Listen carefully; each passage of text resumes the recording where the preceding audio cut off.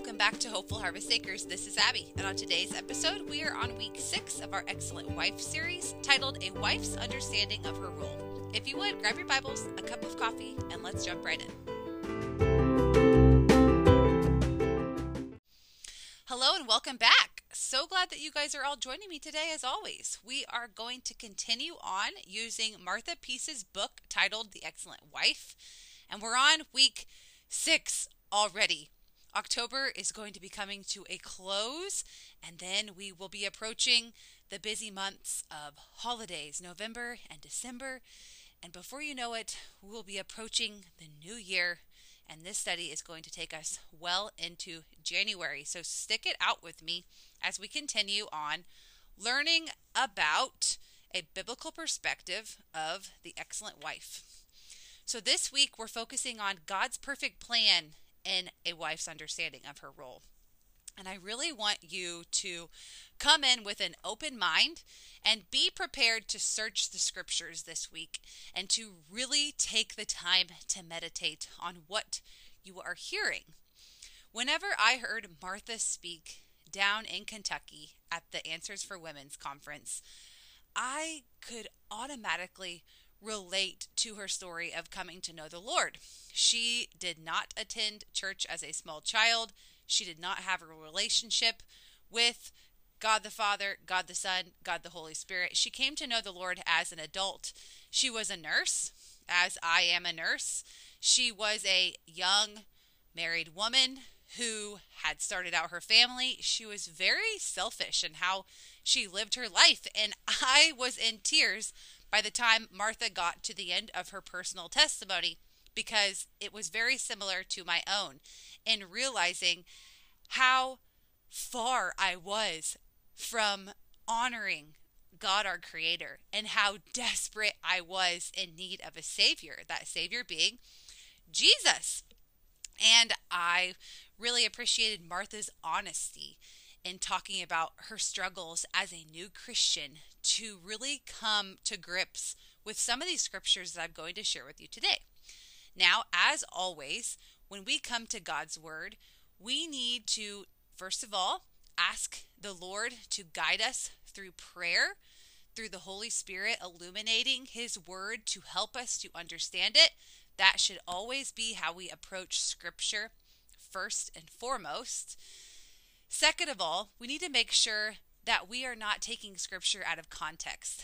What this means is that when we read a specific Scripture, we're not just trying to make it say what we want it to mean. We need to actually take into account the entire Bible and how that specific Scripture may not mean what you think it does. We need to look at other passages that help us put the pieces together to form the large picture of what God is trying to portray.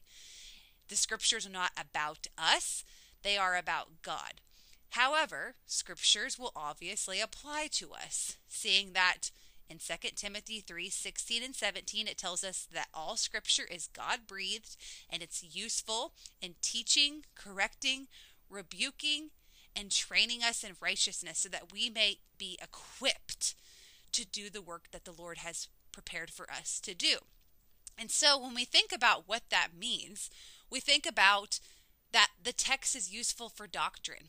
Doctrine is a fancy term for knowing about God. We can't know about God if we don't first go to His Word to read and study about who He is. And the Bible tells us that it's going to correct us. It's going to rebuke us. This means that we might be on a wrong path, but God is going to take us by using His inspired word and set us onto the right path as we hear it and we obey. And it's also teaching us in righteousness. When we accept the free gift of salvation through Jesus Christ, we are forgiven. We are redeemed. We are a holy priesthood. We are chosen and beloved by God, and we must embrace our new status as God's children. We put behind our path that we once walked, and we embrace who God is calling us to be, and that is His followers. those that he has redeemed. God's holy word is all about him seeking to have fellowship with his created beings made in his image, and how he goes about doing that through sending forth his son Jesus, who would then bring forth the Holy Spirit, who would be our helper. But ladies, we have to understand that God's word is useful. It's useful in teaching us. And so that's what it's going to do today. Now understand also that there are going to be different bodies of Christ who maybe have different ways of viewing certain portions of Scripture. And so again, I'm going to come at this from a complementarian view, which means that men and women, yes, we are created in the image of God, and we are both equal. We are co-heirs in the kingdom of God. But yet God has created us unique in that we are male and female, and we do have unique specific roles that we should be seeking to fulfill. And so chapter 6 is all about talking about a wife's understanding of her role. So come along with me as we discuss this chapter in greater depth.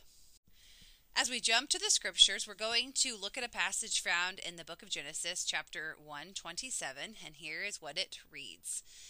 It says, "And God created man in his own image. In the image of God, he created him, male and female. He created them." You see, I just mentioned that we were created to be image bearers of God. We as human beings, we possess the attributes of God. And as men and women, although we are created in his image, we're created uniquely in that as male and female, we have different qualities of God. God also made us to rule over the created world. We are to have dominion over the created world. This means that we are to care for the created world. We are to tend to the created world. We are to use animals to their fullest potential.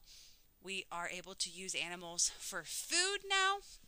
And so we were made by God. We were made for God. And therefore we are responsible to God. Although we have dominion over the created things, we don't have dominion over God. God has dominion over us. In Romans 3:19 it reads, "Now we know that whatever the law says, it speaks to those who are in the law, so that every mouth may be shut and all the world may become accountable to God." Friends, we are accountable to God and God alone. But that doesn't mean that there aren't specific, unique roles that we are to be fulfilling while we are here. These roles are what hold us accountable to God. If we were to imagine a picture, we see God at the center. God is key here, as he is the one who made all, fashioned all is for him. And we have legs coming down from that. One is man, one is woman, yet both made in the image of God, yet both unique. Nature of men and women are the same. We're made in the image of God, but the differences are in our physical bodies. We cannot deny this. But friends, I want to remind you that ever since the beginning of time, people have been asking the question, just as Eve did God really say? Not only did God really say, but they're twisting it and they're using God's word to suit their own desires. This is why we're seeing men pursuing becoming women and women pursuing becoming men. I shouldn't even say men and women, for we're speaking about children here. We're talking about parents who are allowing their children to undergo sex changes, to change their physical anatomy to meet their own desires, rather than being accountable to God, rather than seeing that they are image bearers made uniquely as male or female. They're taking matters into their own hands. And should we be surprised? In Romans 1, I'm going to read starting in verse 8. It says, "First I thank my God through Jesus Christ for you all, because your faith is being proclaimed throughout the whole world. For God whom I serve is in my spirit in the gospel of his Son is my witness as to how, without ceasing, I make mention of you always in my prayers, earnestly asking, if perhaps now at last by the will of God I may succeed in coming to you. For I long to see you, so that I may impart some spiritual gift to you, that you may be strengthened, that is, to be mutually encouraged, while among you by each other's faith, both yours and mine." Paul is speaking about the people who have heard the good news of the gospel. They understood who they are apart from Christ. They are sinners that fall short of the glory of God. And the wages of sin is death. We deserve to die. But the free gift is eternal life through Jesus Christ for all who accept it. He's telling them he wants to be with these believers. He longs to impart to them a spiritual gift, meaning the gifts that God has bestowed upon Paul. Remember, we each have unique spiritual gifts. If you haven't taken the time to go back through and listen to the series that I did on spiritual gifts and how God gives each of us as believers unique spiritual gifts to edify the body of Christ, to build up the believers that make up the church, I want to encourage you to do that. But Paul's saying he wants to use his gifts to strengthen and encourage the believers. But now he goes on in verse 13, he says, "I do not want you to be unaware, brothers, that often I have planned to come to you, so that I may have some fruit among you also, even as I am among the rest of the Gentiles." Not only was Paul able to impart on the other believers, these spiritual gifts, but he knew that he was going to be encouraged by the body of Christ. We make up one body, but we are each unique members. We may be individual parts, but you don't have a body without the parts coming together in unity to serve one another so that they may glorify Christ. That's the purpose of the church, is to glorify Christ. He continues and says, "I am under obligation both to Greeks and to barbarians, both to the wise and to the foolish. In this way, for my part, I am eager to proclaim the gospel to you also who are in Rome." Paul knew that it was his mission to go to the ends of the earth at this time, to bring the gospel to lost souls. God saved him for the purpose of being a missionary to the unknown regions where the gospel could be heard by people who were once not a people, so that they could receive salvation in Christ. He says, "For in it the righteousness of God is revealed from faith to faith, as it is written, but the righteous will live by faith."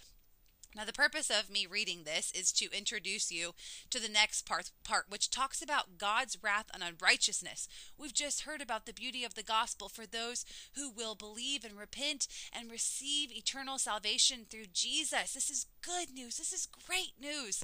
We should not be ashamed of the gospel, for we know that it is the means that God uses to bring his people to him. He leaves the 99 to find the one. We are the bridge, friends. We must be willing to go out to take the good news to the world so that God's people will hear and believe. We have the great privilege to see darkened hearts be enlightened.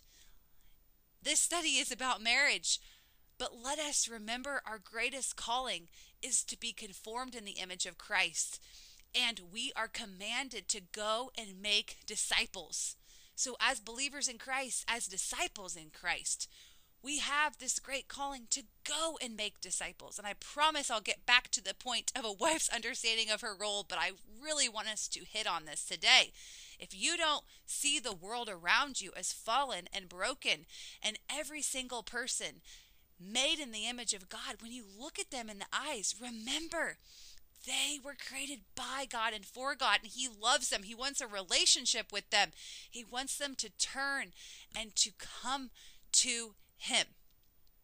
But now back to the reality that there are people that they are doing whatever they please. They refuse to become accountable to God. We see this in the fact that men and women are seeking to change their identities, to change the gender that God created them to be. In verse 18 of Romans 1, it says, "For the wrath of God is revealed from heaven against all ungodliness and unrighteousness of men who suppress the truth in unrighteousness." The good news is great news, but it's not good news to those who suppress it. Verse 19, "Because that which is known about God is evident within them, for God made it evident to them. For since the creation of the world, his invisible attributes, both his eternal power and divine nature, have been clearly seen, being understood through what has been made, so that they are without excuse. For even though they knew God, they did not glorify him as God or give thanks, but they became futile in their thoughts, and their foolish hearts were darkened. Professing to be wise, they became fools and exchanged the glory of the incorruptible God for an image in the likeness of corruptible man and of birds and four-footed animals and crawling creatures. Therefore God gave them over in the lusts of their hearts to impurity, so that their bodies would be dishonored among them. For they exchanged the truth of God for a lie and worshipped and served the creature rather than the Creator, who is blessed forever. Amen. For this reason, God gave them over to dishonorable passions. For their females exchanged the natural function for that which is unnatural. And in the same way also, the males abandoned the natural function of the female and burned in their desire toward one another, males with males, committing indecent acts and receiving in their own persons the due penalty of their error." Bear with me here. We have a few more verses. Verse 28, "And just as they did not see fit to acknowledge God," aka to be accountable to God, "God gave them over to an unfit mind to do those things which are not proper, having been filled with all unrighteousness, wickedness, greed, evil, full of envy, murder, strife, deceit, malice. They are gossips, slanderers, haters of God, violent, arrogant, boastful, inventors of evil, disobedient to parents, without understanding, untrustworthy, unloving, unmerciful. And although they know the righteous requirement of God, that those who practice such things are worthy of death, they not only do the same, but also give hearty approval to those who practice them." Friends, I heard once, actually, I've heard it many times, and it stuck with me ever since that first time that I read it, or I heard a pastor or an evangelist or just an ordinary Christian who's going out to serve the Lord. Maybe it was one of those men who said it. They said, "How much can you hate a person to not share with them the truth? If you know the truth, we should be relying on the Holy Spirit to empower us to go out, to live our lives in a worthy manner, and to share the good news. We can't share the good news without first helping people realize who they are apart from Christ, who they are, which is dead in their sins." And so we see that Romans 3:19 is telling us that we must become accountable to God. Because again, we were created by God, we were created for God, and therefore we are accountable to God. Now, I think that talking about all this is important because not only has the fallen creation tried to misarrange the way that we should view man and woman, and that they are physically transforming themselves or attempting to the best of their ability with modern day medicine and technology and whatnot, to the opposite gender, but we are seeing that women are seeking to dominate over their men, which soon we're going to learn this is not how God created woman. And we'll talk about that in greater depth as we go through chapter 6. But we see that even people inside the church, that we have been greatly influenced by the culture around us. If you read the books of 1st and 2nd Corinthians, you know that these are letters of corrections to the church in Corinth. Paul was writing to tell them that they have abandoned their first love and their ways of thinking has been corrupted by the pagan societies around them. Now, Scripture tells us that although we are in the world, we are not of the world. So we must be people who seek to live by the truth of God's word.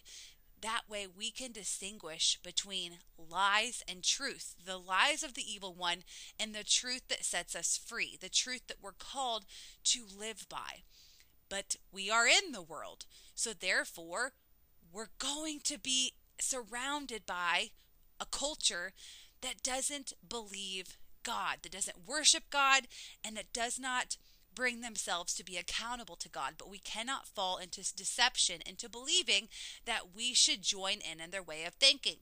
And so it is as we look at roles of men and women. Let's not let society tell us how a male should be defined, how a woman should be defined, and what the roles should be, and who should be the one in charge in a marriage, in this relationship. Let's let God tell us what that should look like. And so when we look at man, the first man that God created was Adam. It says that he was formed from the dust of the ground. He breathed the breath of life into him, and Adam became a living being. God later would form Eve from Adam, from man. She was made to be a helper suitable for him. He brought the woman made from man to him. Let's not get this reversed here. Man was made first. Woman was made from man. But we can't allow man to totally dominate in a authoritarian view, in that woman has no play when it comes to humanity. For we know that every single man has been born of woman. And so at the end of the podcast, we're going to address the fact that there is no power play that needs to be taking place. There is perfect harmony in a relationship, and man and woman have been created to be interdependent upon one another. But for now, let's continue on. In 1 Timothy 2:13, it reads, "For it was Adam who was created first, then Eve." Again, we're seeing the order of creation. Woman was created for man. In 1 Corinthians 11:7-9, it reads, "For a man ought not to have his head covered, since he is the image and glory of God. But the woman is the glory of man. For man does not originate from woman, but woman from man. For indeed, man was not created for the woman's sake, but woman for the man's sake."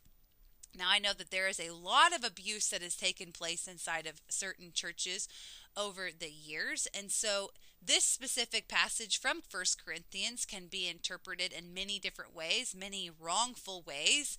And so the focus of this is not to get caught up in whether or not a woman should be covering her head physically whenever she is out and about in public. That's not the message that I believe that this is trying to portray. Although at the time, if we look at woman in culture, woman really did not have a lot of opportunities to work outside of the home. She was primarily in the home at the time because women didn't have a lot of career options. There were limited employment options for women. And women at the time, they were seen as less than men. They were kind of treated as scum in many ways. And so as we're introducing these new principles, as the church is being formed, where we see that Paul is addressing the church in Corinth, they had a really messed up view of men and women and how their roles should be viewed. And now God has put a twist on it, so to speak. He has allowed it to be brought back to the truth of how he always created it to be. But over time, his word was twisted and the roles were messed up. And so now he is trying to bring back unity to how male and female were created in his image with these unique specific roles. Now, women are not to be powering over the men, which is what we were seeing happening during the time that the church in Corinth was established. What I do want us to focus on, rather than getting into the whole discussion of whether a woman should be covering her head and whatnot, is the fact that God tells us man does not originate from woman, but woman from man. Again, for indeed, man was not created for the woman's sake, but woman for the man's sake. And so now I want us to address the rules of the Trinity, which the rules of the Trinity, they bring about perfect unity. They have perfect harmony within the Trinity. And so we need to understand, one, that God the Father is the planner who makes the plans. Two, God the Son is the one who carries out the plans. And three, God the Holy Spirit is also the one who carries out the plans, as well as keeps and empowers Christians. And so, again, they are equal in power. They are all God, and yet they have chosen to subject themselves to specific roles to carry out God's perfect plan in creation so that we as male and female, as image bearers, would also carry out the specific roles that God has put in place for us as his children. So we see that there are no power plays within the roles of the Trinity. They're all satisfied with their roles, and there is no role confusion.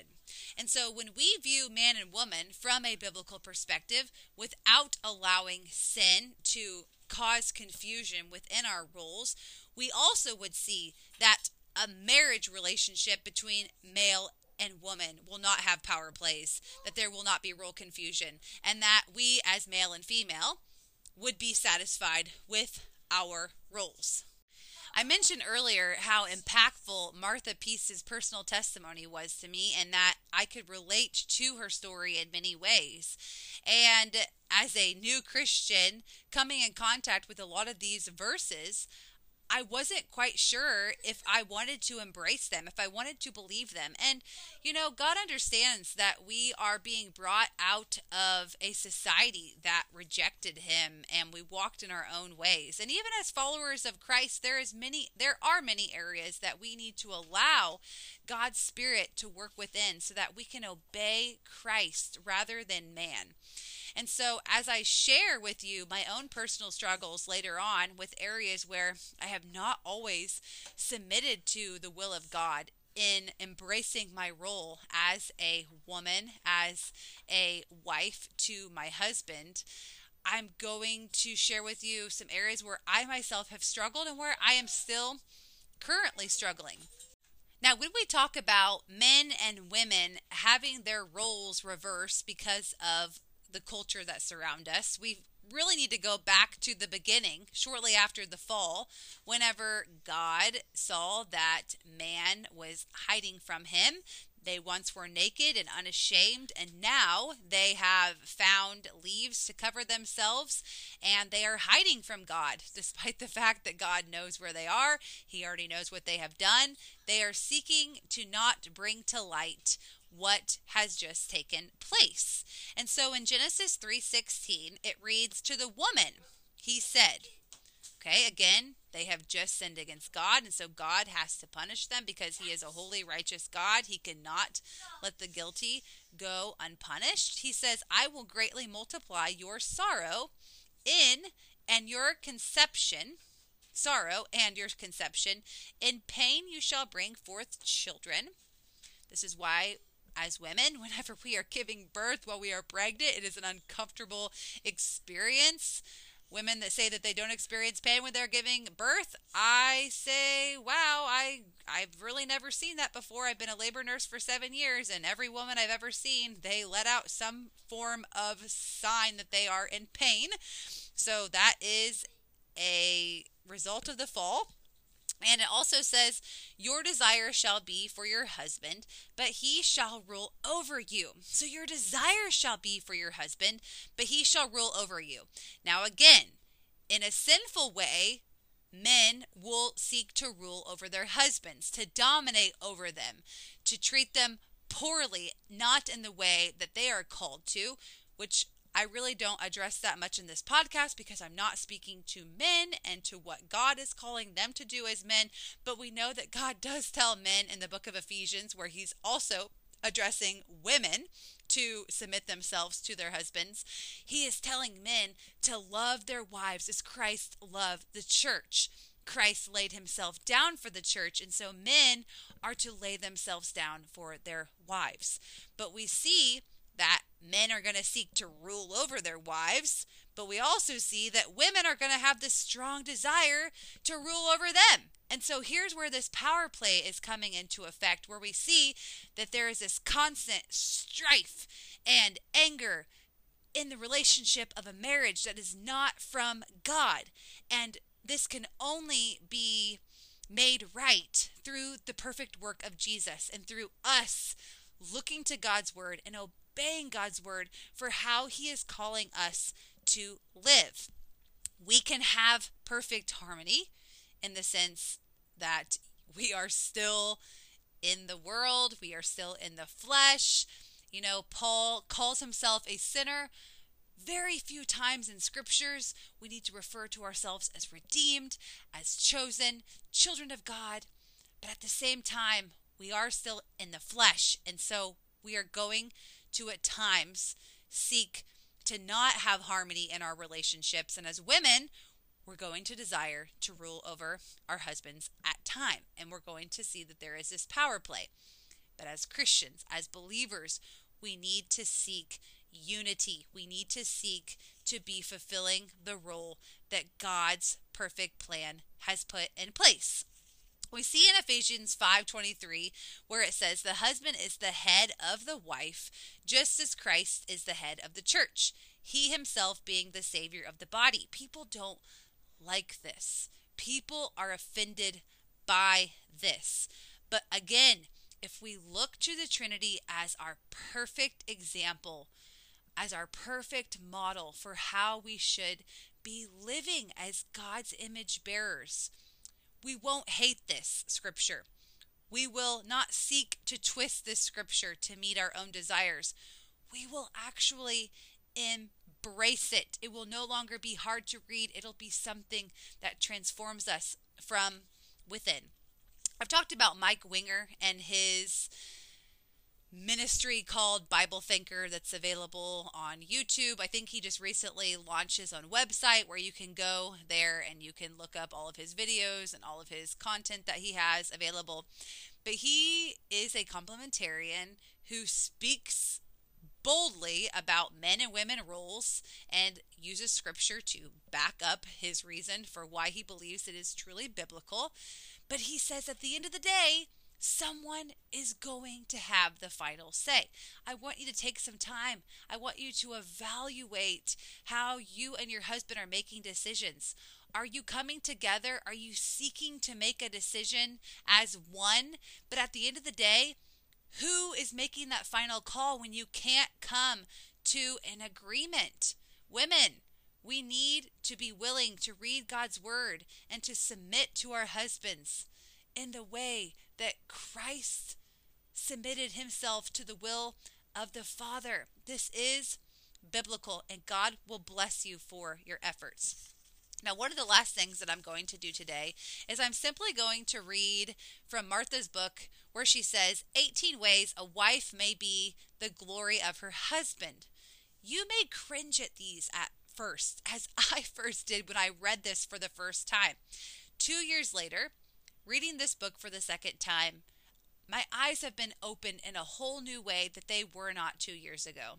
And so come along with me as I read through these 18 ways a wife may be the glory of her husband, and as I share some of my own personal testimony with how I have submitted to these or how I haven't, and how God is personally working in my life. And I hope that you'll be encouraged.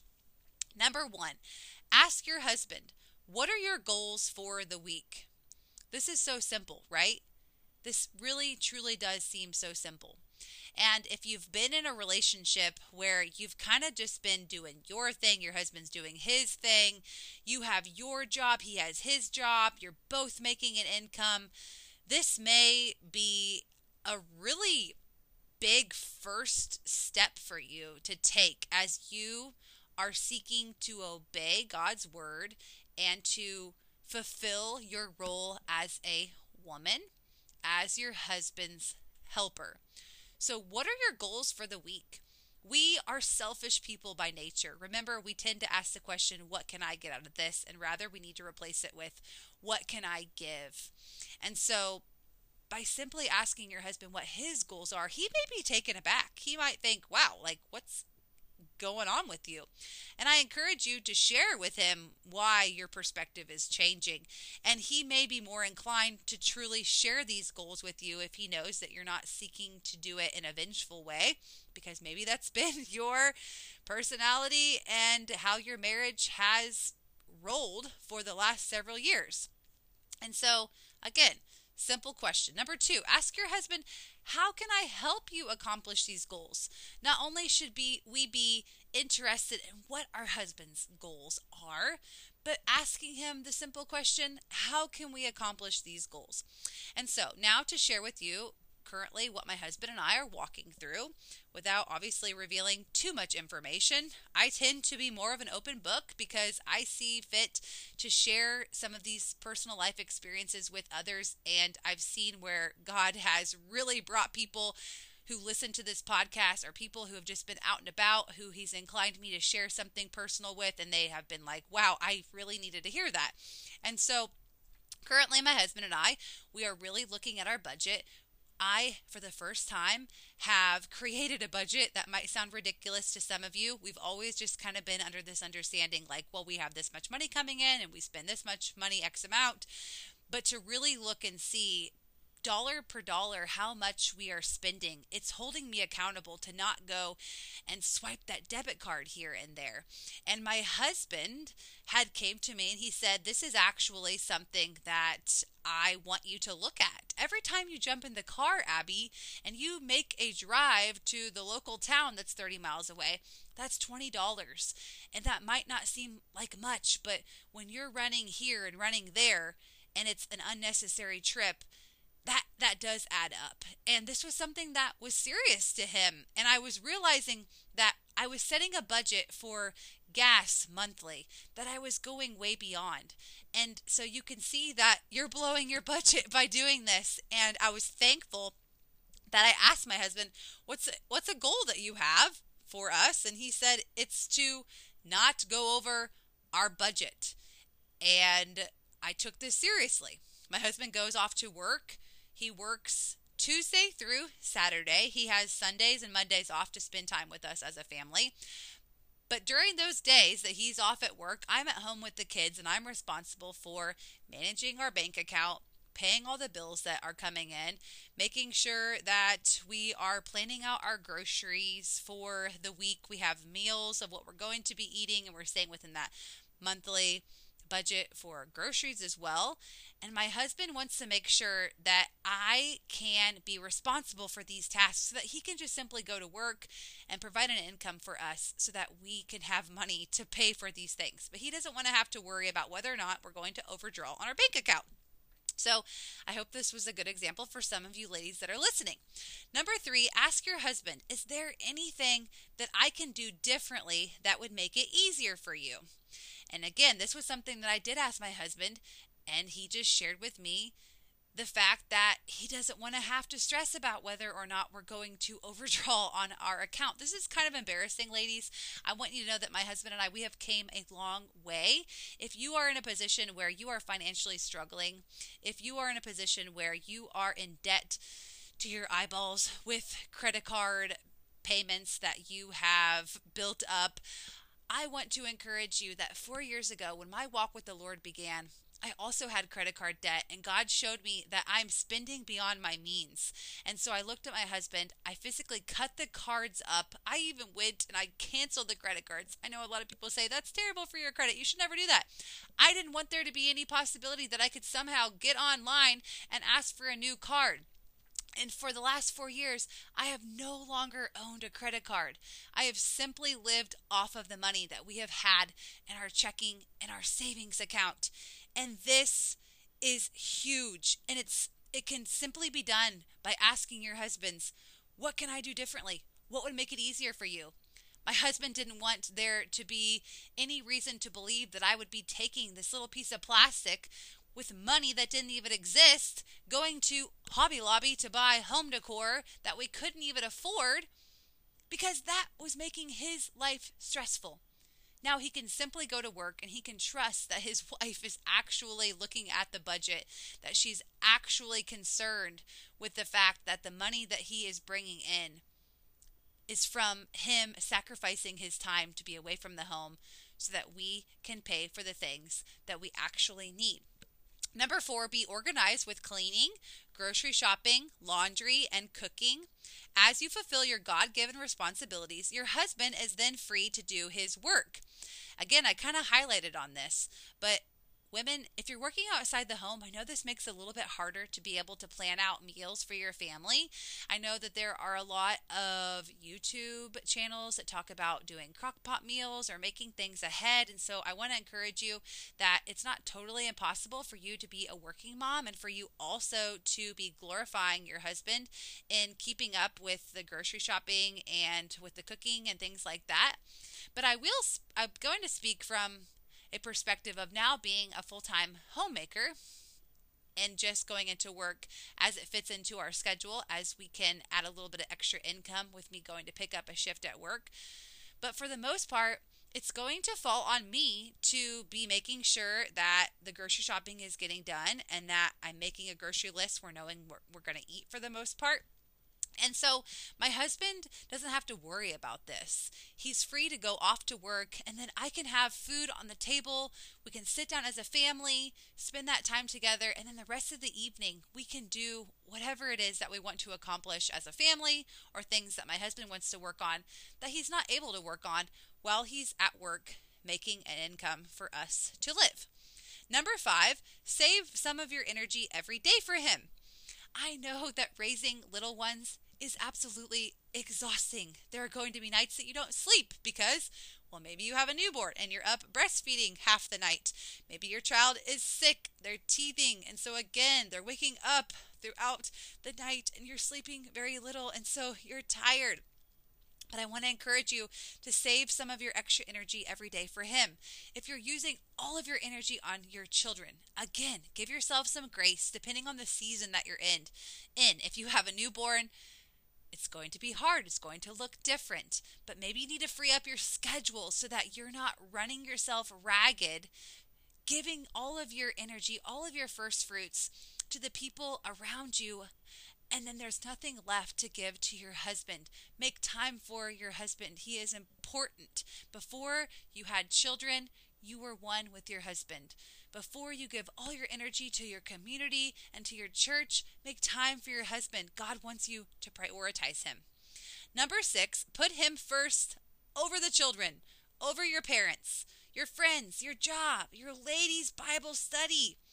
Ouch. That last one, it hurt, ladies. When I came to know the Lord, I had a strong desire to read and study God's word so that I could go out and I could teach other women. This has always been something that God has given me a strong passion for. And so I did just that.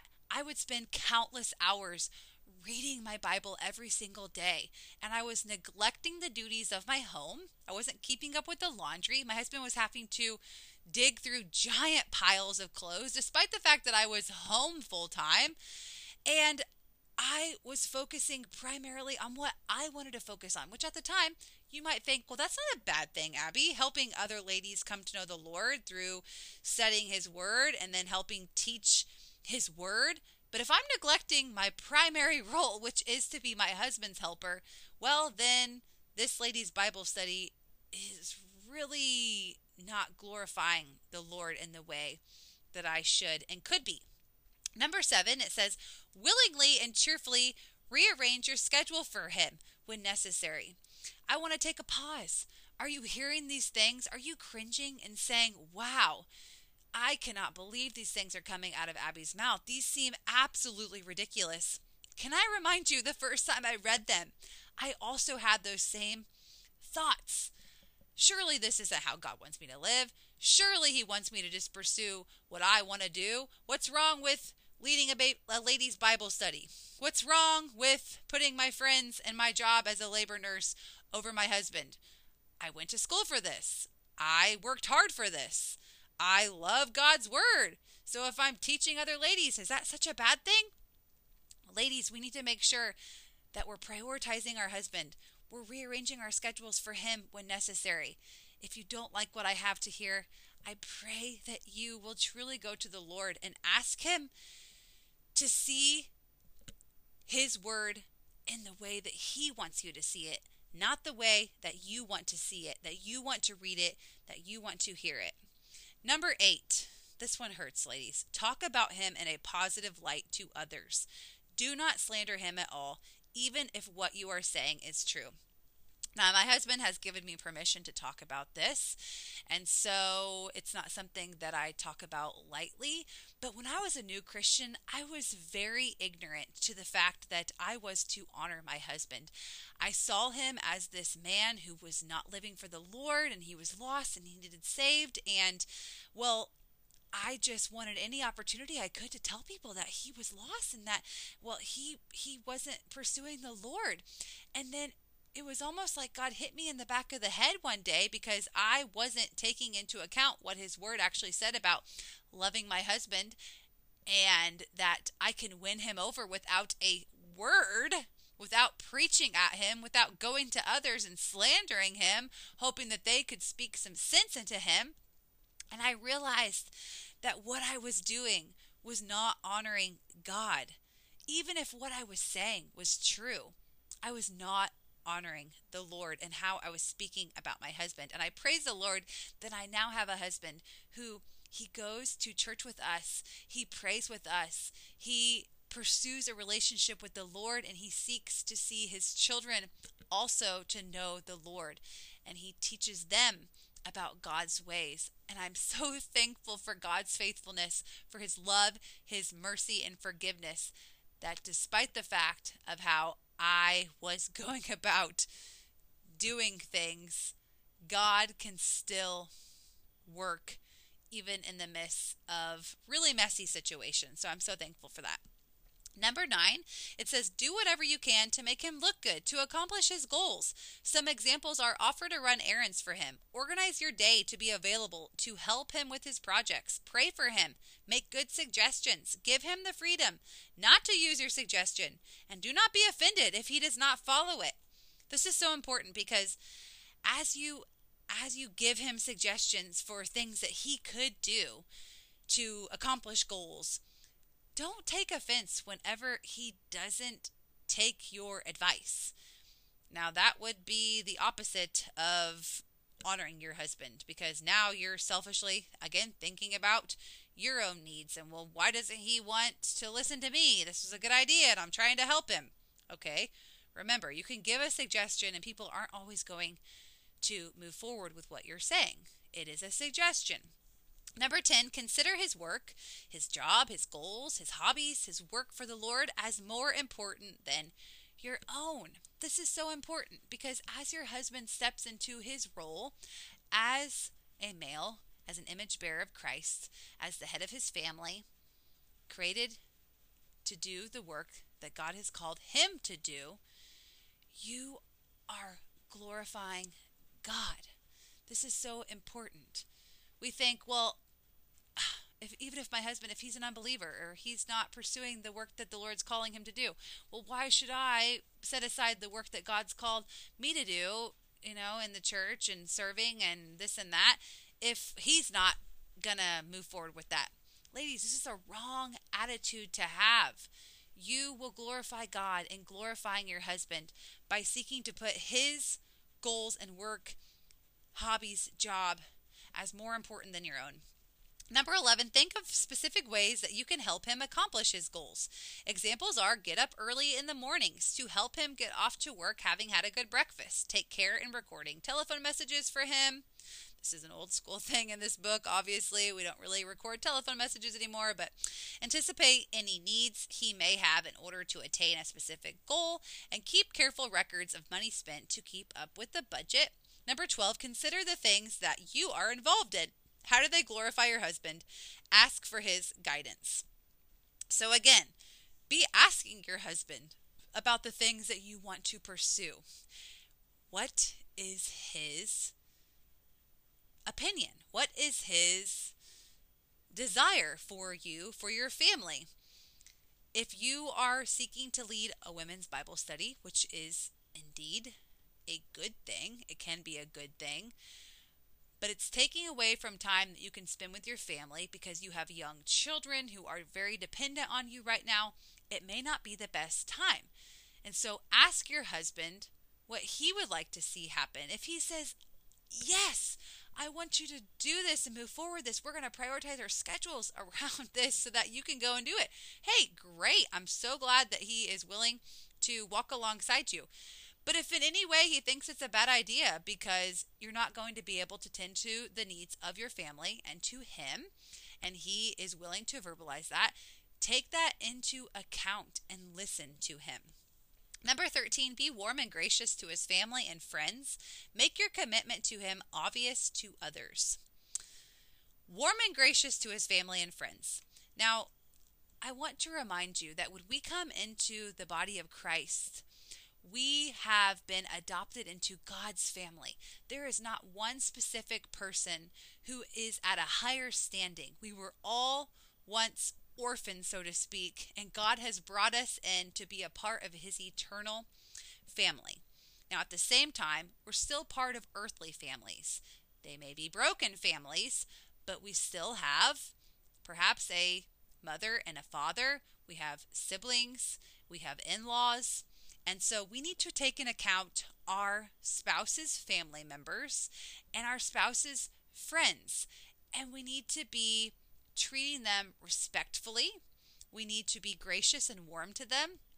If my mother-in-law is listening, we will both tell you that we haven't always seen eye to eye over the course of my husband and I's marriage. This has been a stumbling block for my husband because he loves his mother. This woman has raised him, and she saw him off to become a husband to me, to become a dad to her grandchildren. And now, as his wife, I have stepped into the role becoming one with him. And it's hard in many ways for her to let go of her son and for me to be willing to see that she is still his mom. And there hasn't always been warm and gracious feelings in our relationship together. But as we both grow, her and I, in our understanding of who we are in Christ, we are seeing that we're seeking unity. But even if there's not unity between you and perhaps your mother-in-law, or you and one of your husband's sisters, or one of your husband's friends that he enjoys spending time with, you need to make it a commitment to really be warm and gracious to them, to forgive them as Christ has forgiven you, and to treat them in a kind way so that your husband is not having to walk on eggshells every time you two are within the same walls together. Number 14, do and say things that build him up instead of tear him down. Number 15, please don't take offense to this one, ladies. Hear me out. Number 15, dress and apply your makeup in an attractive manner that is pleasing to your husband. Now, I say this with the reality, some husbands don't care if you wear makeup. They like you to just go as you are. Some husbands could care less whether you keep your hair long or you keep your hair short. If you color your hair, don't color your hair, straighten it, leave it up, down, whatever.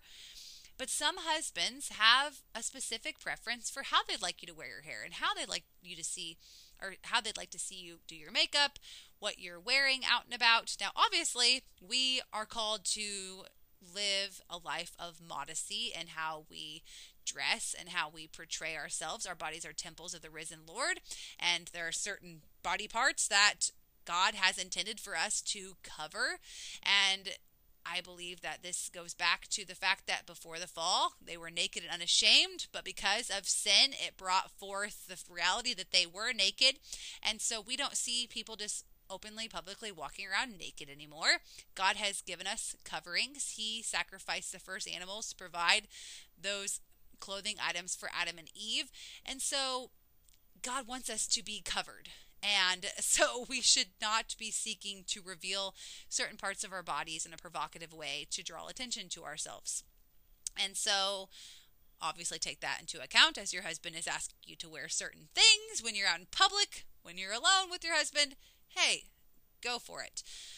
But if your husband is requesting that you dress, do your hair, wear makeup in a certain manner, just do it. This is not you doing it in vain. You should seek to please the Lord by pleasing your husbands. We shouldn't dress, wear our hair, makeup in a certain way to impress the world around us, which in my opinion is pretty much how most of society lives. We don't dress to impress our husbands. We dress to impress the women and the men around us. This is a wrong way of thinking. Number 16, when your husband sins, reprove him privately and gently, always giving him hope and pointing him to the Lord. 17, encourage him to use his spiritual gifts in ministry. 18, realize that just as God is glorified when man obeys him, your husband is glorified when you obey your husband. I want to take the time to just read this last paragraph of chapter 6 with what Martha has written. So it reads, the question always comes up, what if your husband is not a Christian? What if he is not glorifying the Lord? I'm reminded of a story that my grandmother told me once about her parents. They were born around the time of the Civil War. Apparently her mother was a Christian and her father was not. Reflecting back, my grandmother told how my mother always wanted to please him.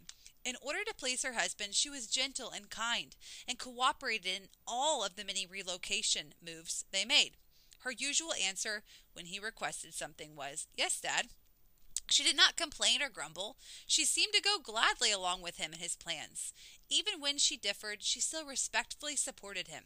I asked my grandmother, how did your father treat your mother? And she said, he adored her. Well, my great-grandfather may not have glorified Christ, but my great-grandmother did by magnifying her husband, by living out the role that God intended for her. A special blessing for her was how her husband treated her and loved her. You see, a Christian woman can do the right thing and fulfill her God-given role regardless of whether her husband fulfills his or not. Now, I listed a lot of ways that you can bring glory to the Lord by glorifying your husbands. And so I want you to focus on these 6 elements. When you think about these 18 examples that I have given, you need to seek companionship with your husband, number 1. Number 2, you need to seek to love your husband, not in the way that culture tells you to love, but in the way that God tells you to love. Love in the Bible is referred to as agape. Agape is an action. So how we love our husbands is a reflection of Christ and what we believe to be true about him. Number 3, we need to be showing respect to our husbands. Number 4, we need to be helpers to our husbands. Number 5, we need to be devoted to our husbands. And number 6, we need to be treating our husbands with self-respect. I'm so glad that you joined me all today as we went through chapter 6 of The Excellent Wife, a wife's understanding of her role. Next week, we're going to jump into part 2 of the Excellent Wife series, and it's going to be a wife's responsibility, faithful commitments of the excellent wife.